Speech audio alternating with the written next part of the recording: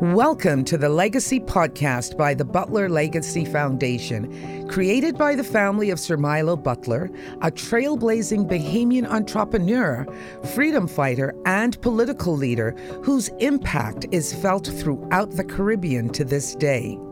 We, his descendants, gathered to share the stories of success and insights that have made us who we are.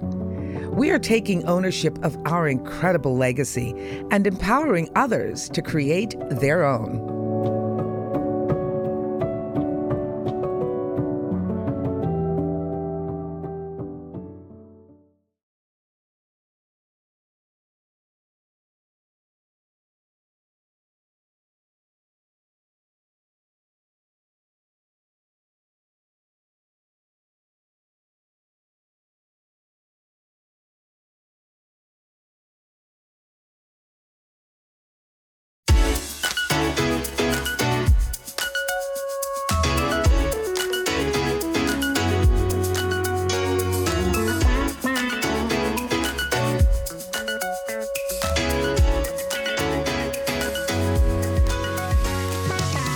Welcome, everybody, to another episode of the Legacy Podcast. Today, we're going to just be continuing from where we ended the last episode, Loretta, where we talked about the impact that Lady Caroline Butler had on Sir Milo's life as a self-made man. Well, Franklin, let me tell you, it is just so exciting to be here once again. As we have been going through these various episodes, it's been so enlightening. And yes, our last episode, we ended on the fact that even though we talk about self-made men, we realize that there is always a power behind those men.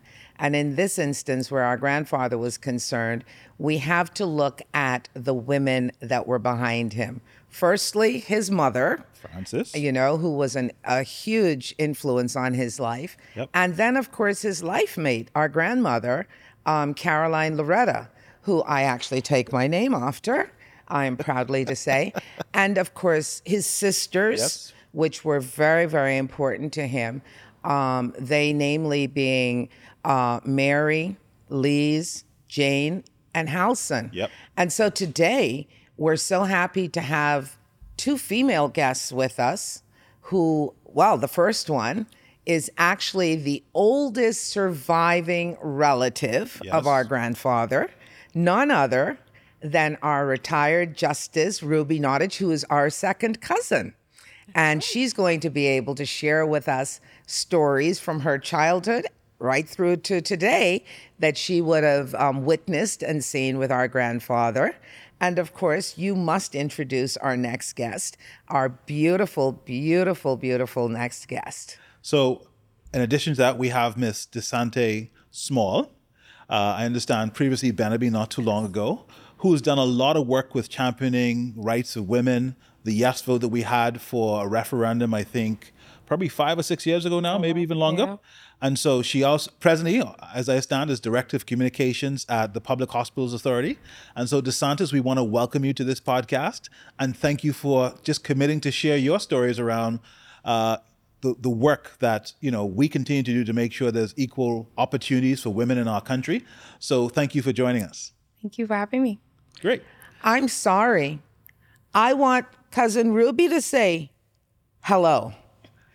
Oh, thank you so much. Hello, Cousin Thank you. Loretta. I and talked Cousin too much Franklin. and I didn't allow you the opportunity to talk. No, we just love having your introduction, but I appreciate your honoring me and allowing me to be a part of this podcast, this Butler Legacy Podcast. Thank you so very much. So Loretta, before we get into the meat of the discussion, I just want to give a special shout out to our sponsors, of course, the current Echo here at Bahamas, for lending us this incredible venue to host this podcast. And secondly, to the Butler Legacy Foundation, who continues to support the work of making sure this podcast becomes a reality. And so with no further ado, Loretta, I'm going to turn it over to you to kick off this afternoon's conversation just around the women who made the man. Well, first of all, Franklin, I have got to reiterate, we have got one of the most fabulous backdrops for these episodes. And I think that really adds to the dynamics that we enjoy with our guests. And so, Cousin Rubie, I want to start with you because we know that our grandfather, even though he asked his he asked his heavenly Father for 7 sons. We know that he had very important and very influential women in his life, such as our great-grandmother, who would have been your grandmother, Frances Manesta Butler, and then, of course, your mother, Jane Butler Bethel, and your aunts, and of course his wife, Caroline Loretta. I wanted you to just tell us a little bit about our great-grandmother and your grandmother, please. Yes, thank you. Loretta, our grandmother and your great-grandmother was really a woman of action. She was an activist. You know, young people think of activists as being rather gay and bright. She was gay and bright in her time, but she brought to the Bahamas the YWCA, Young Women's Christian Association. She founded that. Wow. And then the Mothers Club, which many people know right just off Jail Alley, as it were. That's right. East Street. She began that movement because she saw the need for women who were single mothers usually, single parents, to have support. Yep. Support from other women and support from the community. And so the YWCA was there to help young women, and the Mothers Club to help mothers who needed it with so many problems that would have faced them during that time. But not only that, you know, really to nurture them to be strong individuals. And while we talk about the mothers, I think also one of the reasons why they did that is because she had been exposed. Our grandfather and them, they had moved to South Florida at a very early age after her husband had died. She had been exposed to the movements, the civil rights movements. Yep. But a lot of the husbands of these young women were actually abroad on the contract in South Florida.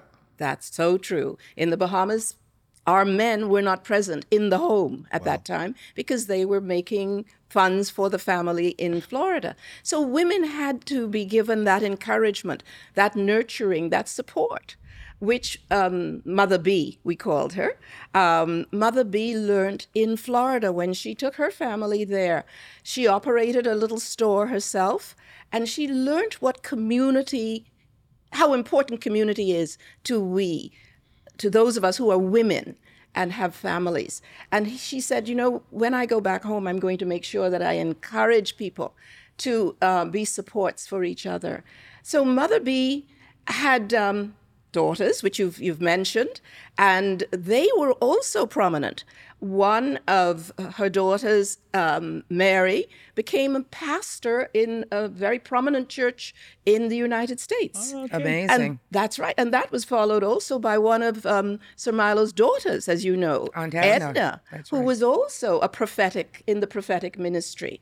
And they began the church in Carmichael Road, where they again helped the community. The Alpha and Omega. The Alpha and Omega, which helped abandoned children, abandoned women, mistreated women and families were always held in good care by the Butler family, being Edna and, of course, Aunt Mary. And what I liked particularly was Granddaddy's support for these women, because even though he became the man of the house at an early age, you know, he not only looked up to his mom, but he made sure supported his sisters and his mother while they were in Florida. He worked, he made sure they were all well educated. And of course, they brought a lot of those values back here. So while they poured into him, he also poured into them. Yes, he poured financially and with lots of love and protection. If they wanted to go in the direction of education, he said, no way will I ever put a bolster or obstacle in your way. He supported them. And I know when I was sent off to school, he congratulated my father for seeing the foresight in giving his girls an education. In our family, 7, there are 4 girls and 3 boys, and a person of the young girls got an education abroad, and Uncle Milo was right there supporting, yes, even financially, but always supporting. May I just add one more thing about his support of women and education? And your Aunt Juanita, famous for her own contributions in the field of education. R.M. Bailey. She was a leader. She went off to West Africa, West Africa. and headed up a school there Yep. after finishing in England. And Uncle Milo was right there with her in terms of support. So he was not a crusty man about women being involved and being educated. Because at the time that I was given my early education, the question was, man, you should be barefooted in the kitchen. Have babies and whatnot. What are they educating you for, right? And that for us, I think, truly, DeSante demonstrated, even though the fact that our grandfather was very limited in formal education, Yep. he actually invested so much in ensuring that his family were really educated. And I want to draw attention to the number 7. There's something magical, and biblical about number 7, because all through our families you hear about 7. Our grandfather and grandmother had 7 sons. He said he asked the good Lord for 7 sons. His sister had 7 children. He always talked about this 7, but he was highly biblical. But in listening to our cousin Rubie, I want to engage you because as a younger person, as a female activist, one who stood shoulder to shoulder with us to ensure that we tried to educate our Bahamians on the reason why we need to have equality. Can you share with us, any stories that you think will sort of parallel what you see that has come out of the life of Sir Milo and the women in his life? So I would think similar life story of my family, the Glintons. My great-grandfather, Jarvis Glinton, was a taxi driver with limited education, could not read, could not write. However, he had a vision for his family, his daughters, to be educated. My grandmother was passionate about reading, I guess, because her father made it important in their household for them to do better and be better. She passed it on to all of us. I always tell people that I grew up in a family where each generation had to be better, do better, have the opportunities to explore even more than ever before. And I think that's something that we see even in our younger generation today. In my nieces and nephews, they just buzz with excitement that I have never experienced in my life because every generation has grown. My grandmother, I think her education went up to grade 8. And she was an entrepreneur. And I remember at a funeral, Gladys Anna Martin said what my grandmother accomplished at such her age, at her time, to own a business, to be a single mother, to achieve so much was not heard of. And so we take it for granted as young entrepreneurs and these women who are buzzing in so many different industries. But to them, those were the exceptions. It was only a few. It was rare. And so I never take it for granted. And I think that's why I'm so passionate. That particular referendum, I always remember my grandmother would say, anytime you're called to vote, do so. Because there was a time as a Black person, as a woman, you did not have that opportunity. So never take it for granted. Whether it's a yes, whether it's a no, whether it's for or against. Exercise your right. Exercise your right because it's a privilege. It's something she knew in such a time she didn't have it. And since she got the opportunity, she would never take it for granted. That's amazing. Listen, it's amazing. I feel like I'm in the presence of just such incredible women. Loretta, you being the first female leader of the opposition, cousin Rubie being a retired justice of the Supreme Court, and of course you, DeSantis, just your whole experience with really championing the cause of women. As we think about 50 years now as an independent country, and we reflect on the story of Sir Milo and how he supported his sisters, how he supported his wife, Lady Caroline. Tell me a little about where do you think we are as a country? Have we done enough? What's the state of play of women rights, and what can we be doing as we think about the next 50 years of independence to make sure the trailblazers like Sir Milo and the work he did to make sure that women had education, particularly in his immediate family and otherwise? Where are we as a country, and what can we be doing for the young people out there who don't understand, particularly the young women who are trying to figure out what is my place in this community, in this society? Well, frankly, that's a good question. Have we done enough? I would say we've never ever reached the peak of enough, but we've come far within the 50 years. I think there's still a lot more to be done with respect to embracing women's pride in themselves and their wish to be a person separate and apart from perhaps the husband, Yep. or separate and apart from perhaps the brother. So we need to recognize that inherent desire of women to be recognized individually Yep. and not as a pertinent part of a man. The other part, I think, is that women are desirous of being the head of many of the corporations. Yes. And it's very visible to me that they are taken for granted or not really expected to exceed in some of the top companies. You will always find that they'll put a man at the top and then put a woman as the acting or assistant. Yeah. And that has yet to be achieved. As long as the company's doing well. Yes. Then when it's failing, then they'll put a woman there. About that. No, they actually call it the slippery slope. Because I mean, The glass cliff. Yeah, the glass cliff, isn't it? You know, many times you see they've had men at the helm, and a company starts not to do so well, and they say, "Oh, well, you know, we can't put another guy there. Let this woman see what she can do." You know, Yeah. and if she turns it around, God forbid. Well, that's a part of it. But, you know, it's interesting because in all of this support that our grandfather actually had from the women in his life, one of the things that I remember explicitly, he did have some very hard and fast thoughts and ideas about women and how they conduct themselves, frankly, and how they carry. For example, he didn't think we should straighten our hair because he said there was no such thing as bad hair. Secondly, he didn't think we should cut our hair because he said a woman's hair is her glory. And if we showed up in a pair of trousers, You're in trouble. the first thing he would say, "Oh dear, I didn't know I had another grandson." He was very pointed about that. Oh, I've my had that goodness. little bit. He That whip. was adamant. Yes. You know, but that is the school that he came from. And, you know, we saw that actually passed on to our fathers who, you know, we had to do it in doses, you know, in things like getting our hair straightened or having our hair cut or even wearing trousers. But the one thing he did feel that it was important, most importantly, obviously, that we go to church and we understand those values of Christianity. But secondly, that we be educated and educated to the best that they could afford. That's right. So, dear Sante, talk about how we strike this balance. As Loretta talks about this idea of Sir Milo and his traditional views around, you know, keeping your hair long or not straightening it or not wearing pants. How do we strike this balance between women empowerment, but also some of the traditional values that I think we as a society still really want to honor? Is there a balance?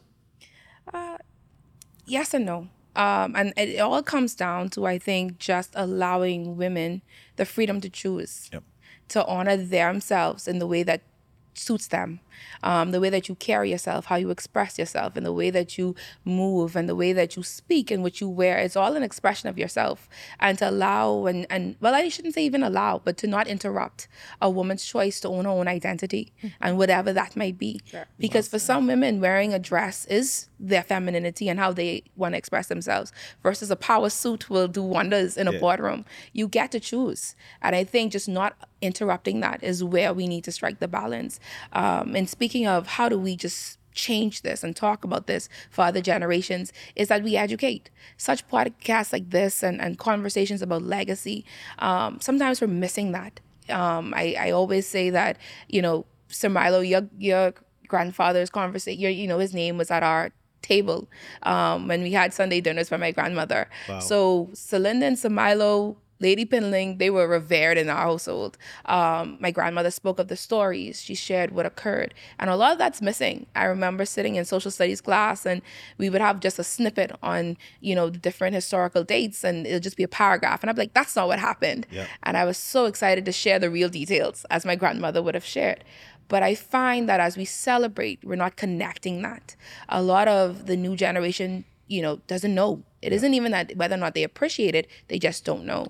And so we have to do more to tell the stories, to have opportunities like this, conversations like this, so that as they choose, they don't forget where we've come from. You said that so well because, you know, Cousin Rubie, one of the things that Dear Sante talked about was the names of individuals around the dinner table. Yeah. Yes. And so when we talk about the traditions, when we talk about the education, when we talk about the embracing of change, we actually used those times together as family to exchange our oral history. Yeah. Exactly. You know? And our stories about our family and what was happening. We discussed the events of the day. Dame Dr. Doris Johnson's name would be a frequent comment that Sir Milo would talk to us about and hold up for us to follow as a woman who has led the way. And an educated And woman. an educated woman. He also would ask us to aim high, as Dame did, or as my cousin Juanita, your aunt, did, in education and in leading our young people in whatever way we felt enabled to do. So he inspired people to reach for their better self, And be they women- male or female. And the women in his life, whether it was his mother, his sisters, or his wife, what they did was make sure we had that home environment. Yes. That environment that created the family that ate together, that prayed together, that, stayed together.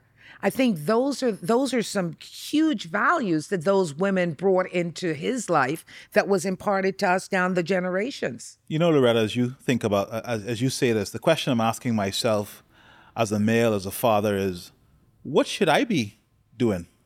And maybe this is a question for all of you to chime in about. What should men who, like me, have positions of influence, at the top of a couple of corporate organizations, what should we be doing, and particularly if we think about 50 years, how can we go on this journey? I think, there's a bit of, we tend to be very delicate as men because we're not sure whether we struggle with the tension of being traditional. We want the traditional woman, but then we don't want to go too far down the feminist, or help us to strike the right balance around what we should be doing as men for those who are listening to this podcast to help drive this freedom, this self-actualization that I hear you talk about in terms of women want the right to choose.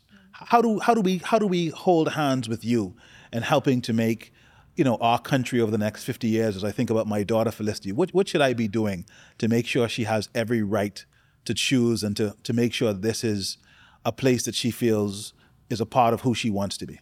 So firstly, you said it as a father.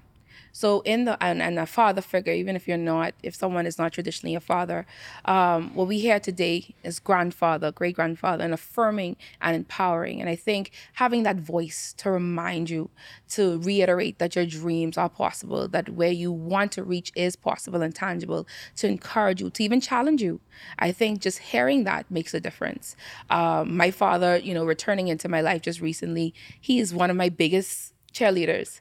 And I think still hearing him, even at my age, just reiterate what is possible and to believe I can do anything, it sets a different tone.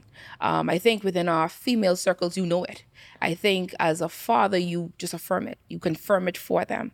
On a national stage or a bigger stage or within your boardrooms, it's being self-aware.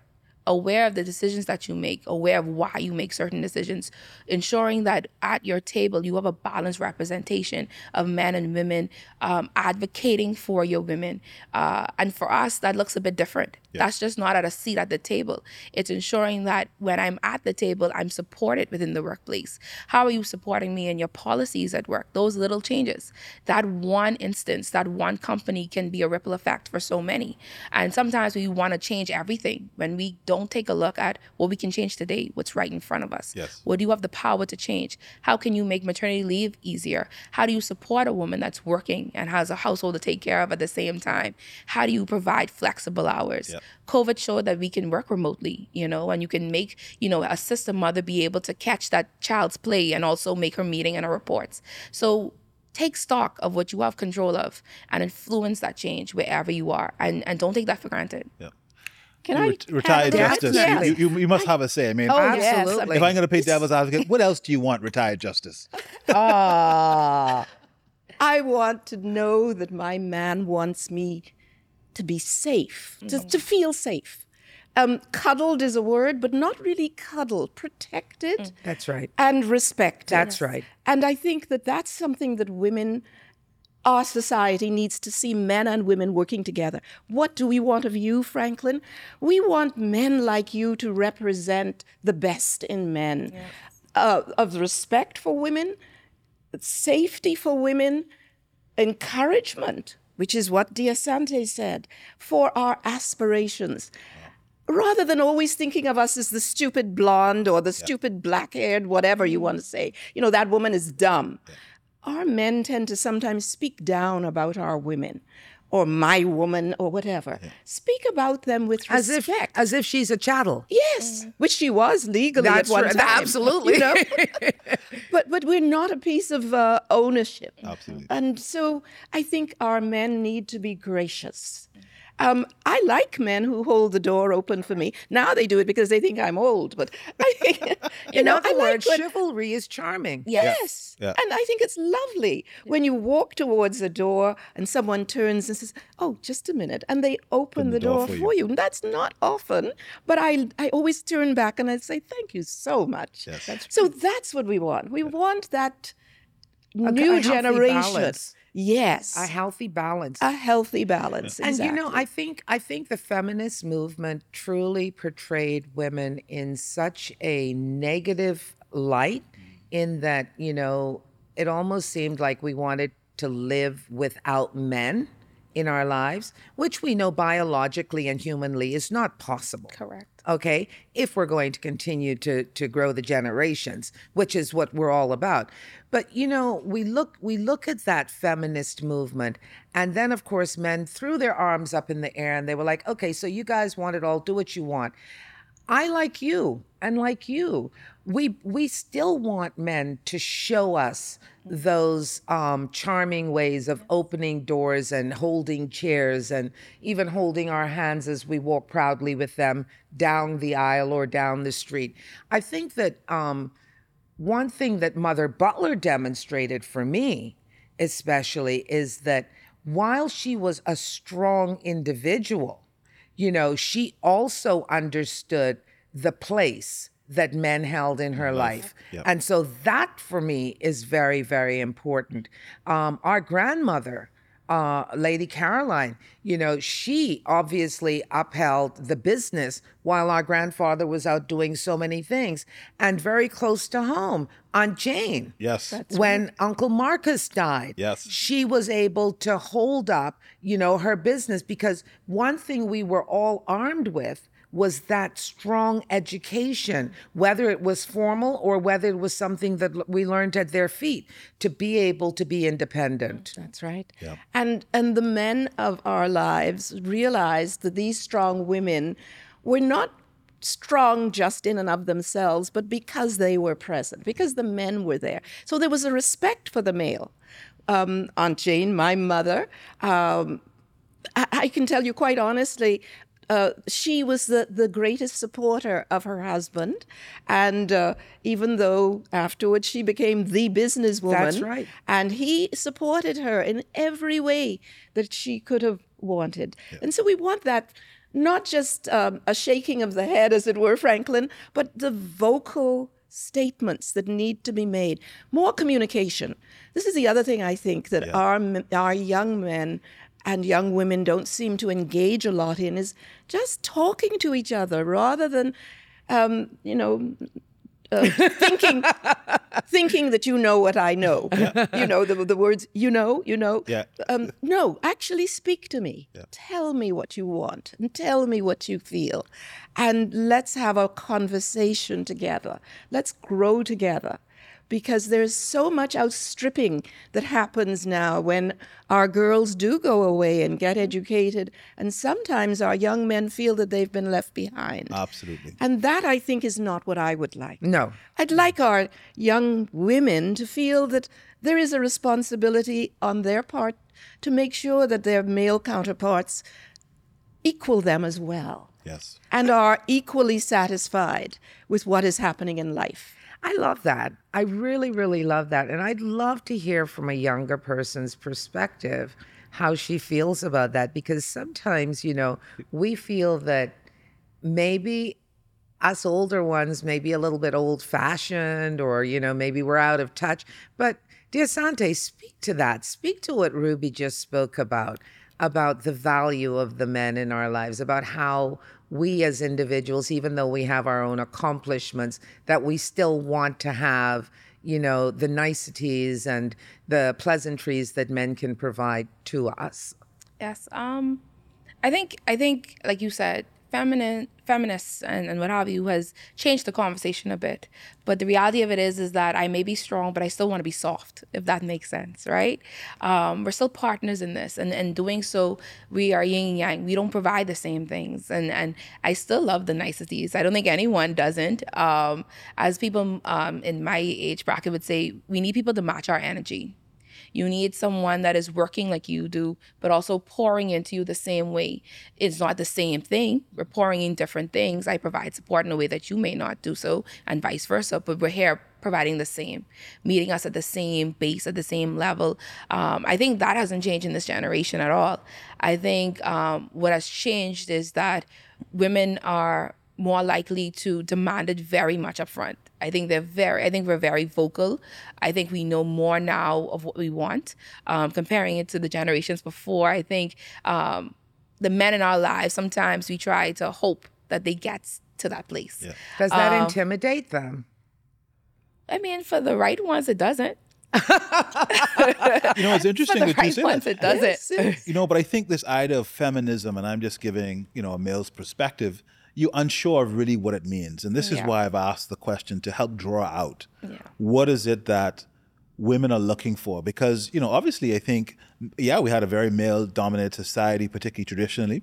But I think a lot of men struggle with, is the strength of the woman means that the man has no say? Have I lost my ability to be, as Sir Milo says, be the man of my house? And so I think this notion that you guys talk about in terms of making sure that we, pay respect, that we still cuddle, we still engage, have conversations. Conversations for men is not necessarily our thing. I mean, Mummy was the only person that we really had conversations with. And that's often true in many families. Yep. But I think that even the children need to hear more from the men about how they are valued in the household. There needs to be that spoken word of love and encouragement, and the tree grows much stronger because of it. Yep. So what do we want of you as young men, I think, and as older women, me? I would love to see the men come out as fully confident about themselves. Now, I must admit, having been a judge, I know that the power of women with their tongue to sometimes reduce Men too. all people, including men, is very telling, and it hurts. All of us use it improperly, but I've heard a lot of it coming from women. So the caution is always to our young women to just be a little more gracious in the language that they use with their men. That's a good point. I found that our men are really fragile about hearing things. Absolutely. When they hear a sound from a woman that they are not quite satisfied or they can't satisfy, they shrivel. Their soul dies because that's what they're there for, they think, to satisfy. Absolutely. And the woman knows that all she has to do is say 2 words, you can't. Absolutely. That's a very, very good point. It kills. But, That's powerful. Speaking to Franklin as a generation, a G3, Franklin, I think that, your life, truly, not because you're doing this podcast, but, your life typically emulates that of what we would want a modern man to be like. Even in your corporate structure, the way that you promote your women, the way that you promote your wife, the way that you promote your daughter, those are the healthy relationships and interrelationships that are needed across the board, whether it's in family life, like how the women of Sir Milo's life influenced him, or in corporate life, the way that you celebrate the women around you. And I think that is so important. Obviously, you didn't just happen into that. You would have witnessed a lot of that. And let me tell you, Loretta, my own development, I will tell you, and I say this to my executive team, that conversations I've had with you have shaped how I think about my own leadership.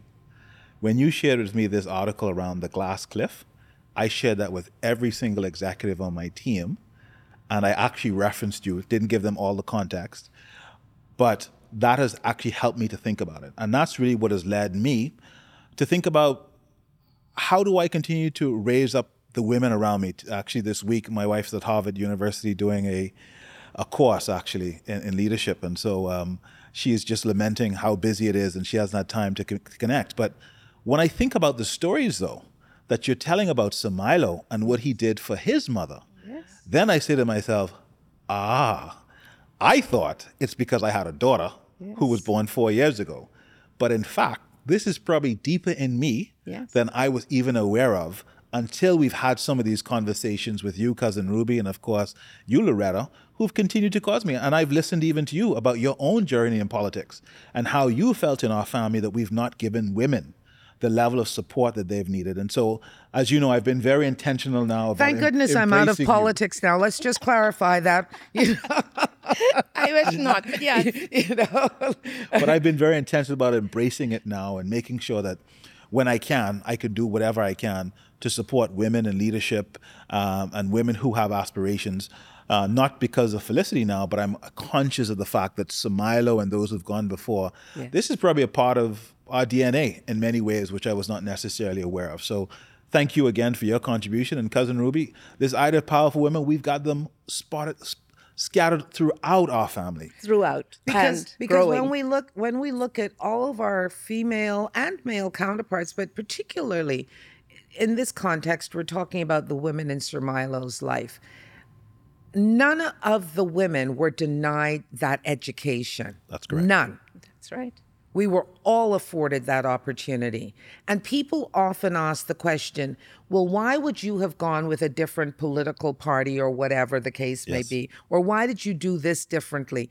And my answer has always been, our grandparents, our parents before us, they educated us, not just for us to say that we're educated, but for us to make our own decisions and determination. They never told us, and correct me if I'm wrong, they never told us that you must do this or you must do that, because it was important for us to be able to reach this thing I like to talk about, self-actualization. Yes. I think you're right. They led by example. But what is more, Sir Milo, I think, showed us that courage was important. Yes. And so that male or female, stand for what you want to stand for and be proud of it. You're Black. You're coming from a family that is a very tight, small family. Be courageous to stand up for that. Don't cringe about it. Speak up. And so there you are. You're an example of what Uncle Milo would have wanted his young nieces, nephews, granddaughters to be, because he gave you that sense of courage, even in the face of attacks. Yes. So Milo, I can almost see him straightening his shoulder. I know what I want, and I'm going to do as I've told you. I will, and then walk out of this house, or whatever. I'm not going to spare this rod to spoil this child. Exactly. Possibly not that. You know. But it was a sense of the courage of your conviction. And I think that, Loretta, you've exampled that for us and for all of our young women in this family, because we have I have daughters, and you have one as well who's been in the medical field, and they're spreading into different areas in which it takes courage for a woman to be the single surgeon, female. That's right. And yet you look at and to excel. Yet you look at Uncle Milo and you say, yes, he was a single Black man who knew at that time that there was a purpose for him being there, being Black and being a man. That is so well said. Important. He was totally supportive. And you know, it's interesting, Diasante, you might find this interesting, because one of the things that we learned in our legacy, I remember being not physically, but verbally attacked by one sect of my cousins because of the decision I had made. And, you know, we happened to be in one of those family settings on a Sunday afternoon when many families are together. And of course, our grandfather was deceased at the time, but it was his son, Uncle Frank, that stood up for me and basically told my other cousins that, you know, she's free to do whatever it is that she wants to do. She has the mind and is of sound mind to make these determinations. And so I think that when we talk about the influence of women in Granddaddy's life, we also have to understand that they actually created a balanced environment in our household where we supported each other. Yes. Yeah. We supported each other fully. Males supported females, and the females were there to support the men. Yeah. So, Cousin Rubie, if you could make the connection of, you know, Francis Butler and the women's suffrage movement, and how these stories of connected to Sir Milo and the legacy of the Butler, make that connection for our listeners, because I think there's a very interesting connection that I think is important, particularly as your sister Marion does a lot of work now to champion this cause. Yes, my dear sister Marion Bethel Sears has been a spokeswoman for women's equality, etc. But Sir Milo, through his mother and his sisters. Yep. By the way, my mother and all of the sisters signed the petition that Dame Dr. Doris Johnson circulated at that time. So the whole family was involved. That's right. This was not just Dame Dr. Doris and Sir Milo. Yep. His sisters were there physically. Wow. And so that's important. The other importance that I think comes out very much in the fact that for women, Sir Milo is a champion. Yes. And he wanted always to be that, even for the teller at the Royal Bank of Canada. Yes. When he went into the bank, he saw all of these tellers who were not women. Didn't look like us. And didn't look like us. story there. I like that phrase. They didn't look like us. They didn't look like us. And he encouraged the young women to get in there, get qualified, so that when he walked in Royal Bank, they were all female tellers. Yes. And they knew that he was their backer. They knew that he stood for them. And so that's what I think we can see in Sir Milo, and we can see him trickling in, even impliedly, in lots of the things that I've done in my move with the Constitutional Commission. Yes. For But even being a equality. qualified female attorney, one of the early female attorneys at the Bahamas bar. Oh, thank you for drawing that out. You know, Yes. I think You're right. that's important to note, because once again, that was a very male-dominated field. It is. And so, you know, while she rose to the pinnacle of the legal profession, she was actually one of those real early females in there. And that's important. Yes. I was the fourth, I think. Right now, I'm probably the third Probably, person. and probably Yes. still one of the most seniors. Very senior. Yes, that's true. And I went into a church organization of all males. I felt confident of myself enough to become educated. And I knew that Sir Milo's backing was there. He's a strong churchman. And I became absolutely. the bishop's advisor as chancellor. All of these Which is were a very opportunities. powerful position in the Anglican diocese, Church. yep. For people who don't know, Thank when you you. become chancellor, it's like a princess of the church, really. You know, But all of these are possibilities that I saw as realities for me. Yeah. There was no obstacle that if I wanted, I could not achieve. And I believe that that's part of the DNA that you have, Loretta, and that our boys also have. And I want that to be permeated to the women that I meet as I teach every day.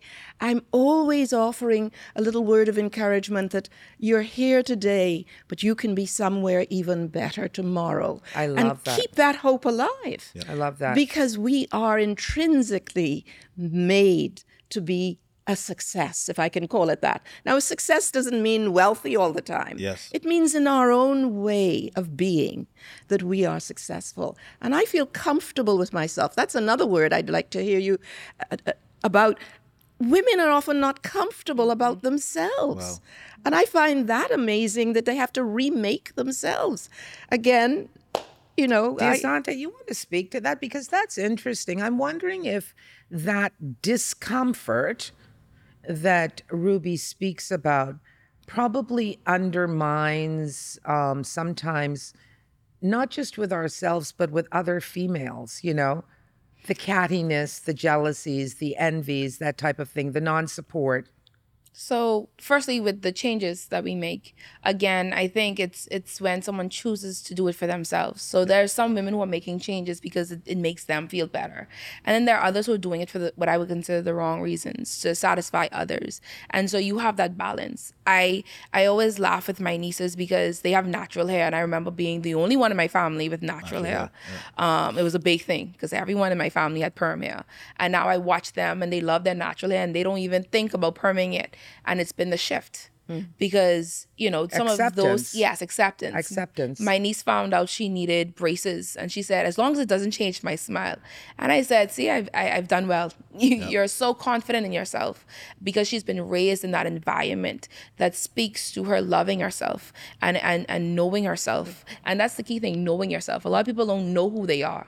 They don't know what they're called to do. They don't know their purpose. And so that knowledge gives you the confidence. When you know what you've been called to do, who you've called to serve in this life, the greatness that you've been called to achieve, I think it gives you a sense of confidence to be sure of yourself. Yes. Sir Milo must have been a Renaissance man. A real Renaissance You know man. why I say that? When you talk about the natural hair, I think he would be in his glory today to see the amount of women that are just like natural hair. I mean, it's amazing how life comes full circle, but that would have been something he'd be like, your hair is beautiful. Yeah, we love it here. Exactly. Love it here. But in the bigger scope of things, when we talk about our relationship with other women and like you said, the cattiness and those things, I think firstly, it's unfortunate that there's this expectation that we will always or have to, as women, support each other, right? Because we don't require it for men. Men are not required to support all men because they don't. But for some reason, as women, because you're a woman, I must support you. I think as a woman, I shouldn't hinder you from one woman to another, but that doesn't mean that I must automatically be the number one person in your corner. Because if you're not the most qualified, I should be honest with that. If you need help and improvement, I should be honest with that. You just blew my ego. Right? So I think that's where, but I think also you shouldn't not support another woman just because she's a woman. That same vein. It's unfortunate that sometimes people think that way. In the Vote Yes campaign, I think I heard the worst comments ever. Not about the bill and not what we were trying to accomplish, but just people's understanding of women. Some people thought that by voting yes, it meant the right for women to become the prime minister. And I was like, but a woman could become prime minister. And he was like, oh, I won't vote against that. And I was like, no, you can't, right? But we have a lot more work to do. But I think some of I didn't know that. I'm serious. Listen. I did not know that was what some people said. But it wouldn't surprise it was me. rough. It was really rough. That referendum was very rough because it just got so confusing for a lot of people, and a lot of people just allowed their emotions and also their hatred towards a certain gender to just show. And it was very surprising what people thought of women, how they valued women. But I think confidence, when you're confident within yourself, you don't pull down another woman. You don't try to hinder that other woman's progress by any means. For me, I think we should be in a safe space to say, hey, you're my sister. And in being my sister, I should be able to say, you have some work to do. And I'll help you do the work. It should not mean that all of a sudden you're qualified either. I think overall, though, it just speaks to a lot of work to be done. But as you said earlier, what do women want? We want different things. Yes. I think when we try to categorize that as one thing is where we get confusing, and where people tend to argue and have issues, is because we keep trying to define one thing. Women want different things. We are different beings, different ages, different backgrounds. We want different things. But I think the general is that we want to be respected. We want to be protected. We want to be valued in whatever that is. And I think we just want the freedom to choose. So let me ask, ladies, I'm going to put the elephant in the room right on the table. After all this work that Sir Milo has done, others continue to do, all the work that you guys have done in your own lives, we still don't have equal rights and opportunities for women in our country. What do we do about this? Loretta, I know you have been an advocate for this in your political career as well. Help us navigate what has to be done to change the Constitution to make sure you have the same rights as men in our country. What do we need to do? Well, let's look at what Mother Butler and those did. I mean, sometimes you've got to look, I believe, Franklin, and I think Rubie can speak to this because Marion has written extensively about this. One of the things that that generation was able to do was to collaborate across racial divides, economic divides, everything. They saw that it could not have been politicized. Yeah. That was the first thing. And I'm talking about the suffrage movement, that is. Yes. You know, it wasn't driven by the politicians. Interesting. It was not driven by the politicians. Every referenda that we have had in this Bahamas has been driven by the politicians. Was driven by politicians. Yes. Correct.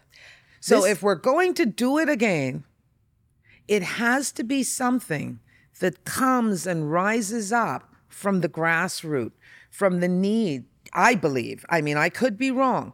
But if we were to use the roadmap of strong women like our great-grandmother, like Eugenia Lockhart, like all of these women that were there, Dame Doris Johnson. Dame Doris Johnson really was not politically involved when she came back. Mm-hmm. She was a very educated woman that the grouping saw who could represent them effectively and communicate. And that is how she got pulled into politics. But the movement was a grassroots movement that caused us to have universal suffrage today. A grassroots movement of education and community. I recall being told by my mother that she was a member of the Lodge. That's right. Wow. And there were other community organizations. But the Lodge would speak about registering to vote. They were an integral part. And the sisters would go around to houses in their neighborhood and talk about, you know, you need to go out and register. And they would educate the women. They saw that as a purpose that they had to take on. And so I think now for the future, what we need to realize that to change any cultural presence that seems to be blocking this, what we call recognition of women as being equal in that sense, is that we must begin with education of our young, as well as education of even the older family member, who is probably the most unlikely to change because they've grown up with certain set beliefs that women should sit quiet and be still. And, you know, you must not go out after 9 o'clock or whatever may be the restrictions. Just sitting quietly, talking, educating, encouraging. And I don't see us knitting that in together as much as we should yet. I think you're absolutely correct, because lodges were community, were civics, were sisters supporting sisters, brothers supporting brothers. Diasante, in your position, while I know your passion for this, I think that one of the things that, you know, if we are to look at this question of equality or anything else of that nature that requires a referendum, we need to engage. People no longer trust politicians. I mean, that's the reality. They look at politicians generally as not being straightforward. Not all. How do you feel about that, starting with the University of the Bahamas, the grade schools, and coming up through the generations outside of politics for those changes? I agree wholeheartedly. I think we, the people, have to be the change. I think if we're waiting on the politicians, it has to work within their agenda. So we'll have to wait for them to determine when it's right, when it impacts us each and every day. I think it's important because you have to shift the conversation. And the conversation happens at that level. When you're in the beauty shops, in the barber shops, that's where the conversation takes place. That's where the influence takes place. And that's where we had some of the conversations for the referendum. In those same spots, in those community spots, and we realized that unless we shifted those conversations, we wouldn't be able to shift the vote. Because the reality of it is that your everyday life, who you're speaking to, your real influencers. Yes, we talk about social media influencers, but I'm talking about your real influencers in life, those people you engage with. If they're not talking the talk, if they're not shifting your focus or shifting your perspective, you would always be boxed into those same traditional beliefs. And I think in the initial question of how do we shift this whole thing, I think we have to stop thinking that women are gonna do it alone. Yep. When something happens to women in this country, if a major case happens or a major situation, we always speak to the 6 women in parliament. And I'm like, they can't fix or change anything on their own. Yeah. Why don't we ask the fathers, the husbands, where do they stand on these key issues? If we keep making it a women's issue, then only women can fix it. And that's going to be impossible. We do not achieve majority rule just powerful. men. Yeah. We needed the women. So now to achieve equality, I think we need women and men. Yes. And we have to come together. And I think that's what's really missing. Well said. Yeah. Very, well said. Totally well done. I totally agree that I think the question for us now is when does the movement start? What can we do? I mean, and this is a question I ask myself. Loretta, you know a little bit of the work that we've done with women in leadership at our organization. But maybe this is one of the things that I need to broaden beyond the corporate environment to talk about. The women support you. You support the women. I try my best. You know, Exactly.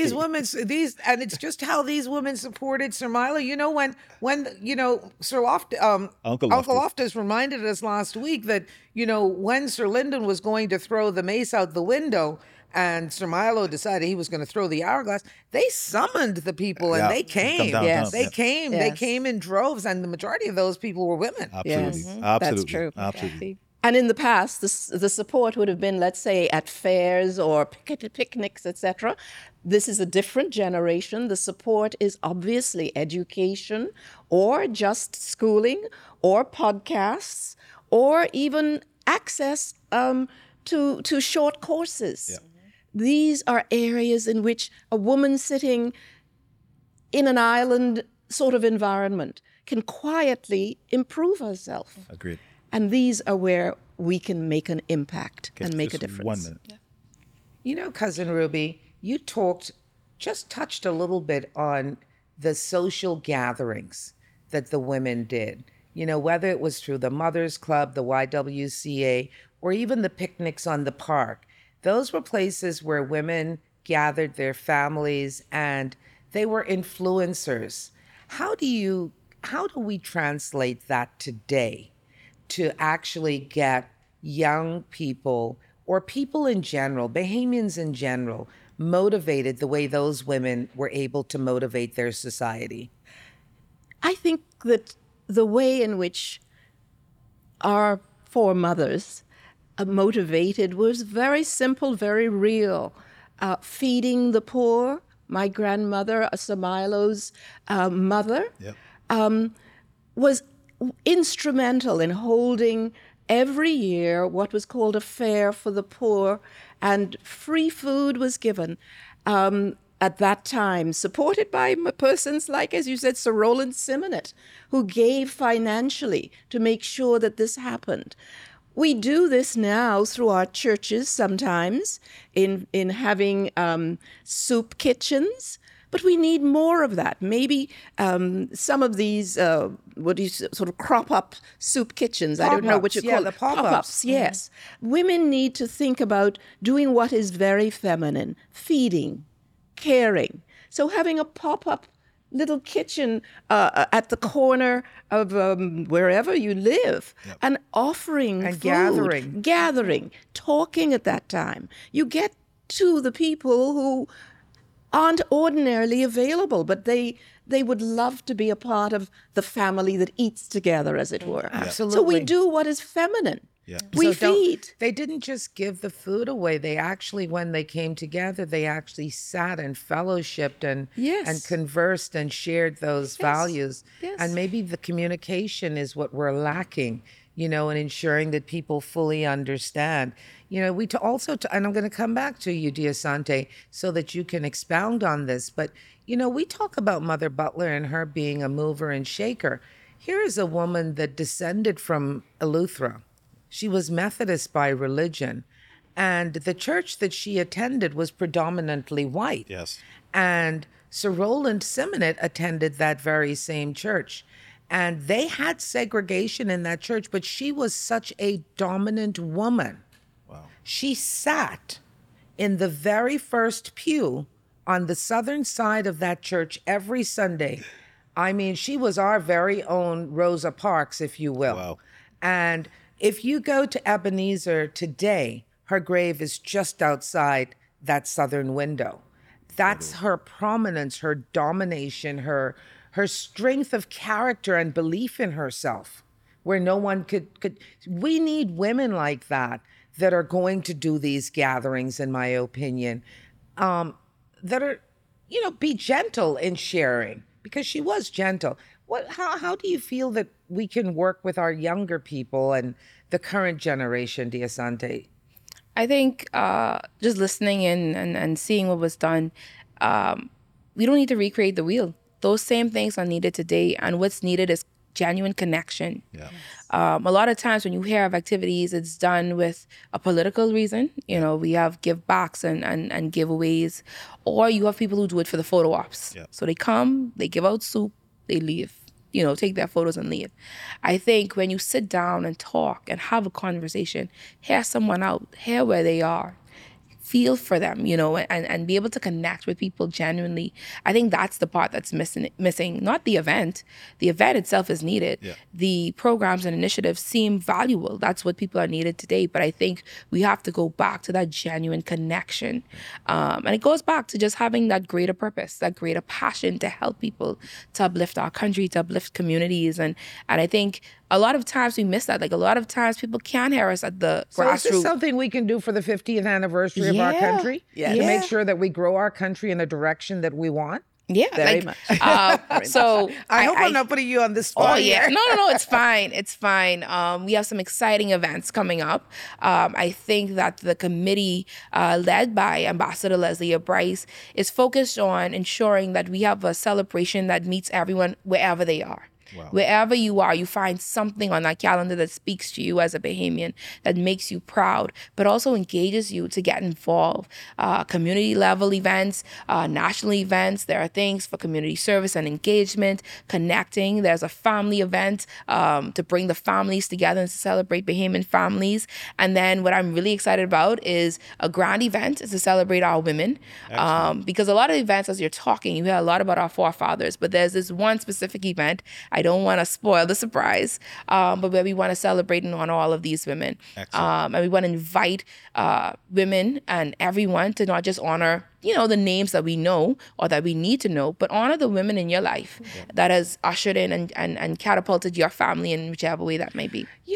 I love the idea, and I'm sure we haven't heard everything that you're going to do. But, with a lot of these events, they're either by invitation or there's a price cost. I'm just wondering, when we talk about the evolution, the strength of the women behind Sir Milo, there were a lot of things done, but they were accessible to everyone. Yes. Everyone. Accessibility, I think, is key, because not everyone can afford to buy a ticket for a ball. Yes. Not everyone's going to be invited because they may not be on the A list or the B list. I think, and maybe I'm thinking out of place here, but in don't think terms, you are. No, you're hitting it right on. No, you got it. in terms of if we're going to use these examples that have gone on ahead before, a lot of the things we did not have a price tag. Correct. That's right. Correct. Needs to be available for the common Yes. woman or common man. Covenant. Yes. So that is Freely. that's definitely hitting the nail on the head. That's the intent for a lot of the events to be Yes. accessible. When the calendar is being put together, who will attend? Making sure that we did not, have a lot of barriers to attend and to experience and to be involved, because to create it for the Bahamian people is to make sure that they can access it. And not just in Nassau, we want to make sure that the family islands are connected and are accessing all of these events. And so I believe that we've done that, and I look forward to sharing that with the rest of the committee. Fantastic. This is so exciting. I mean, just to hear the stories. Loretta, I must tell you, Cousin Rubie, Diasante, I now understand a little bit more about who I am and my role in supporting women in leadership. And so I just want to thank you guys for joining us on this show. But before we wrap up, I wanted to ask Loretta, Diasante, Cousin Rubie, any final words in terms of what we should be doing to make sure we advance the plight of Sir Milo and his support for women? I know this is 50th. I hear the surprises that are to come, but I would encourage, as you've said, what is it that men can do, particularly in this 50th anniversary? Is it us showing up to these events? What do we need to be doing to make sure that the next 50 years in our country, we have real equal rights for men and women in our country? And how do you get our audience to truly engage in this discussion and not have it as one that only impacts us when we have kids who marry a foreigner? Well, Frankie, I'm so happy that we're fortunate to have Diasante and to have our cousin, retired Justice Rubie, who's able to share from their perspective. But, you know, the question was asked at the 50-year juncture, where do we go from here? Yes. How do we become a more resilient country? How do we appreciate who we are as a people? What is the next cause? I think the next cause definitely is for people to understand their self-worth, their values, the fact that they can be anything that they want to be through education, through hard work. How do we make this happen? I think we've got to level the playing field so that accessibility is there, so that people don't have excuses that they couldn't afford it. Yes. We know education is free, but how do we make sure that people take advantage of that? And that is why I'm going to reiterate that anything we do in terms of our 50th anniversary, that if at all possible, make it totally accessible, and let us look at the stories and values of those who've gone before and how they got their message out. That would be my take on it. Thank you, Loretta. Diasante, any thoughts? So I would want to close just again saying thank you for having me. I think the best thing, or in my years of understanding, is just that advocacy starts at that same dinner table. Yes. That's where it started for me. Telling those stories, sharing, what has happened in our country, share what's happening in your own family, just listening to your wonderful stories. I'm just thinking back because my mom was a bank teller, and she would tell that same story about Sir Milo sitting in the bank and saying he's not moving until he look like him. Absolutely. And so those stories make a difference. And it helps us to be confident in who we are and assure us of where we're going. And I think we have to get back to that same conversation at that same level in the communities, in our homes, so that we can shift the conversation, shift our perspective. When we think about equality, we don't just see it as something women need to accomplish or figure out, but something we all have to help towards and achieve. Very well said. I think I'd like to also support all that you've said, Diasante. I'm so impressed with you as a young person moving into this country and leading. But for those of you who are also as young and male, I have two words. I'd like to see you more accessible and also aware of the fact that you are a role model. Yeah. Each of us should be visually and aware that they're looking at us, the children are. That's why they mimic the gang or the drug dealer. Yep. So be more of a role model. Be visible, be accessible, and be communicative. Not just the silent walker, Yes. but the actual doer.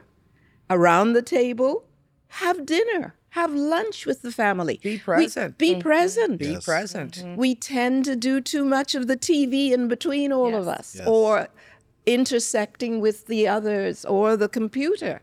Be present. Be physically accessible and be that role model, realizing that you are, in everything you do, the image that that child wants to be or will be.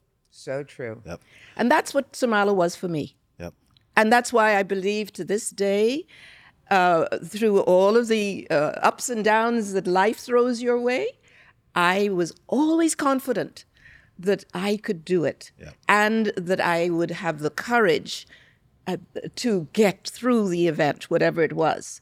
That there was Sir Milo who knew his own strength, but was willing to share that strength with his sisters. Yep. My mother was always talking about her brother. She worked with him in the early days, and her brother was like the center of her life.